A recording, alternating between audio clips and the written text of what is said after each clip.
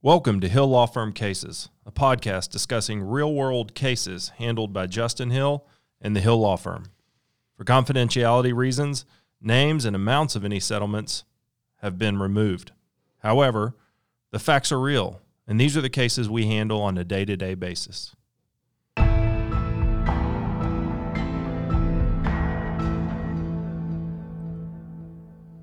Welcome to Hill Law Firm Cases, a podcast where we typically talk about what's going on at our law firm here in San Antonio, Texas.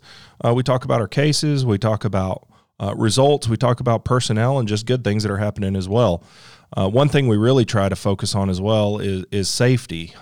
We're a law firm that represents people injured through no fault of their own in most cases. And, we're in a practice area where if people, companies, governments, agencies enforced and implemented safety procedures, we'd be out of business. And that's the long-term goal of our industry, to regulate safety such that it becomes, economically responsible and the right thing morally for businesses and people to do. For example, automotive safety has increased significantly over the last 20 or 30 years, in large part due to lawsuits. Everybody's familiar with Ford Firestone and some of those lawsuits, but everything from airbags to rollover safety to the strength of your roof to the way tires are manufactured now, all of those things have been affected for the better through lawsuits and litigation, forcing industry to be held responsible when they either take shortcuts or just ignore safety altogether.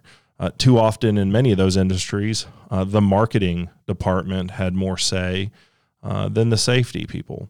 Did a feature sell was more important than did it save lives. If you've been driving around Texas, you know that our state also works to improve road safety in the state of Texas. Just here in San Antonio, driving around, you see a lot of billboards talking about the number of fatalities on the roadway and injuries on the roadway, and the Click It or Ticket campaign. It's one of the things we're going to talk about today. In preparing for this, a statistic that really stood out to me as kind of shocking is that November 7th of 2000, more than 20 years ago, was the last day in Texas in which there was not a roadway fatality as a result of an automobile accident or some sort of accident on the roads. As a result of that, Texas has taken up the Click It or Ticket campaign, and not as a direct result, but due to the fact that our roads have a long way to go to be safer. One of the things the state of Texas has done is create and implement this Click It or Ticket campaign.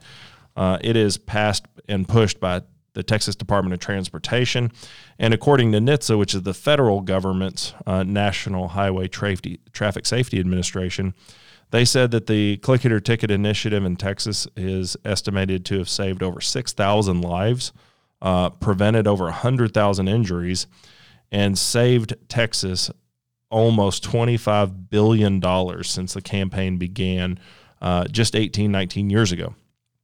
It's been a highly successful campaign. As the run-up to the new year, the state of Texas renewed their push and published a lot of data to talk about why wearing your seatbelt remains a very important piece of contributing to roadway safety. It reduces the risk of dying in a crash by 45% for people in the front seat, and it reduces the risk of dying in a pickup truck crash by 60%, mostly as a result of rollover vehicles being much more prevalent in pickup truck accidents. Through some data and analysis, the state of Texas said that more than 90% of Texans have gotten into the habit of using their seatbelt every time they get in the vehicle, but that leaves 10% of Texans who are not. And also they realize through this data that in the nighttime or the evening hours, there is a much higher likelihood of people not wearing their seatbelt, whether that's from fatigue or tiredness or people having some sort of intoxicant, remains to be seen, but it's an interesting piece of data. In 2019, there were 925 traffic fatalities involving an unbuckled driver or passenger. This is a drop from previous years, but still a pretty shocking number. Aside from the data, the state of Texas, likely and oftentimes due to the industry power of our insurance industry, we talk about it often. Texas almost always sides with insurance over injured people.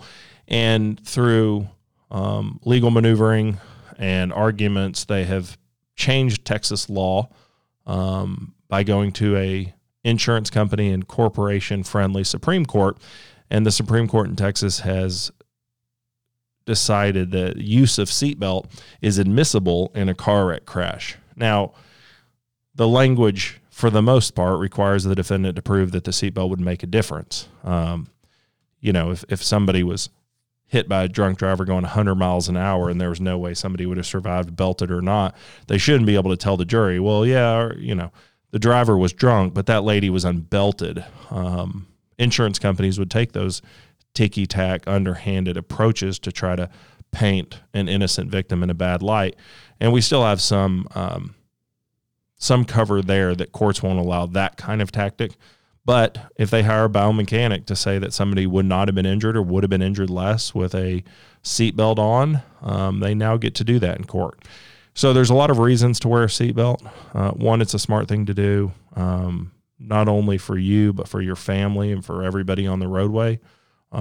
So as we go into 2021, we hope you'll all remember to put on your seatbelt.